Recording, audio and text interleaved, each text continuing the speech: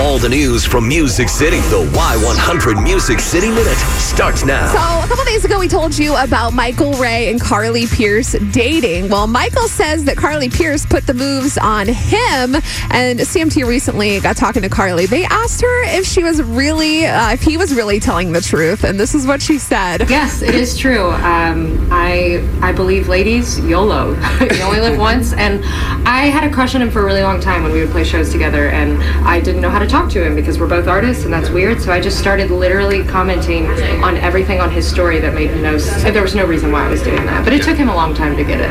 I had to spell it out. She said she had to spell out, hinting at Michael Ray that she had a crush on him, and she would always comment on his Instagram story, which I think is the best. What else would you do? Hey, I really like you. So now they're together officially. It says that she's got him willing to watch The Bachelorette and eat boring food. She says, I never actually made him watch the show, but he did tell me that he would watch it with me and that we'd make really bland chicken together. So it kind of sounds like maybe they're not good cooks, but at least they're happy and they're enjoying hanging out. You can see more pictures of them on Carly Pearce or Michael Ray's Instagram. Country artists, they're kind of going through the same struggle that we are here in San Antonio. They love performing, of course, at festivals and fairs and outside, but they're not so excited about the heat and humidity. If you ever wondered how they cope with it, well, some of them, they just deal with it and they know they're going to get gross, but some artists actually have tips. Brett Eldredge says he accepts it. He says, I know I'm going to be a mess by the time I'm done. I'm going to look like I just took a shower and there's no escaping it. Jon Pardi says, it sucks, but I always try to remember one simple thing.